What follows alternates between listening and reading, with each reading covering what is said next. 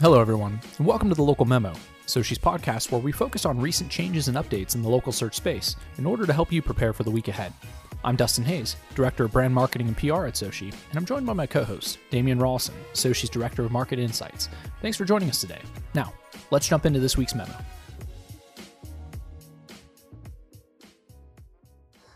Hello, in our first item for this week, this year we've seen numerous layout experiments for the desktop version of Google's Local Pack. In different instances, people have spotted different numbers of results from 5 to 10. Sometimes no map has been displayed. Sometimes we've seen a map on the right.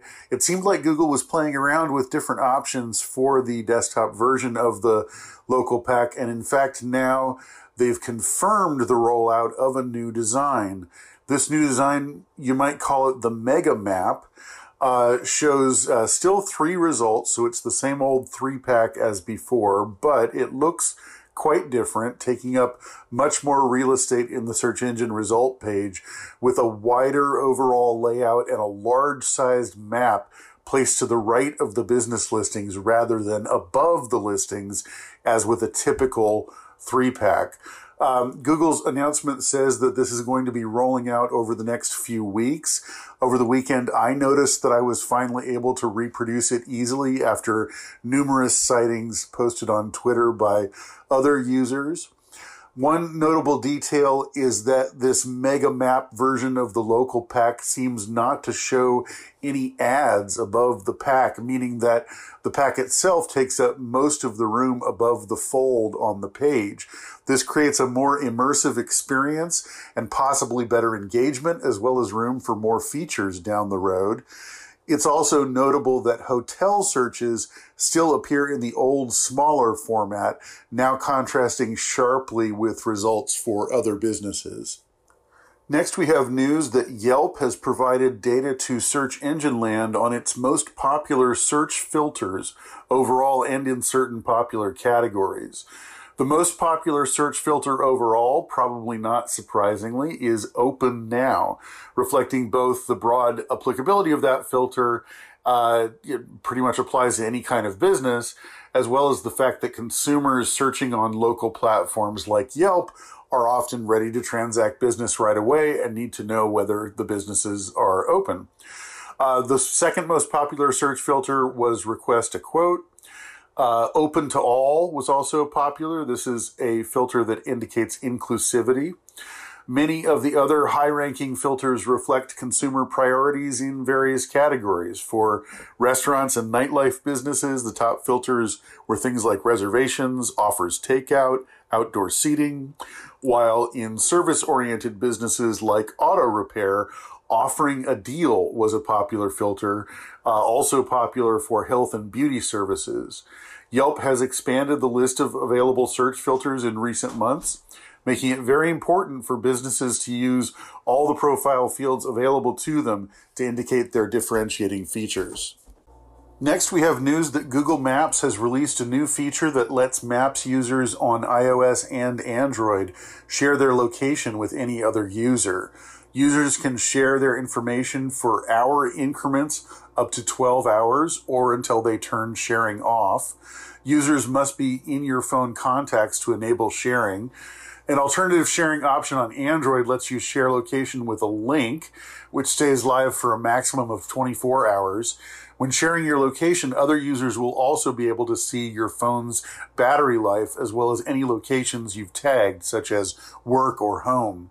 Also in Google Maps news, users are beginning to spot the Area Busyness flags in neighborhoods that Google announced back in November. Twitter users from India, Japan, Spain, the US, and the UK have reported seeing the feature, many sharing screenshots. As with busyness at specific business locations, Area Busyness makes use of aggregated and anonymized data from users who have opted to share their location history. Google has updated its help documentation with special guidelines for hotels using Google Posts. This update confirms that posts are officially now available for hotels, a category that before has never been given access to the feature.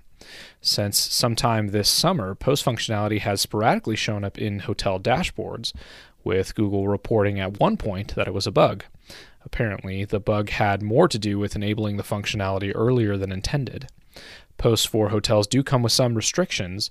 Hotels only have access to COVID-19, what's new, and event posts, and cannot create offer or product posts. The content for hotel posts, according to the new documentation, should also not be used to communicate special offers, deals, or discounts so that customers don't get quote-unquote confused about where to find pricing information. In other words, Google wants to make sure its paid and organic rates are the only source of pricing information. As examples of hotel post content, Google suggests items such as COVID-19 protocols, updates to amenities or renovations, and events that take place on the property. Taking a tip from Google, Bing has introduced a feature that lets users search the store inventory of local businesses.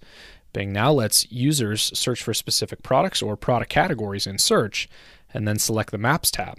Users can also search for products directly in Bing Maps. Where product inventory is available, Bing will display select products in the business's profile along with a Browse Products button that opens up Bing's shopping interface. Businesses can qualify to have their store inventory listed by using product markup or running Bing's version of local inventory ads. Many local SEOs have reported local ranking fluctuations in the past couple of weeks, suggesting that a local algorithm update may have taken place.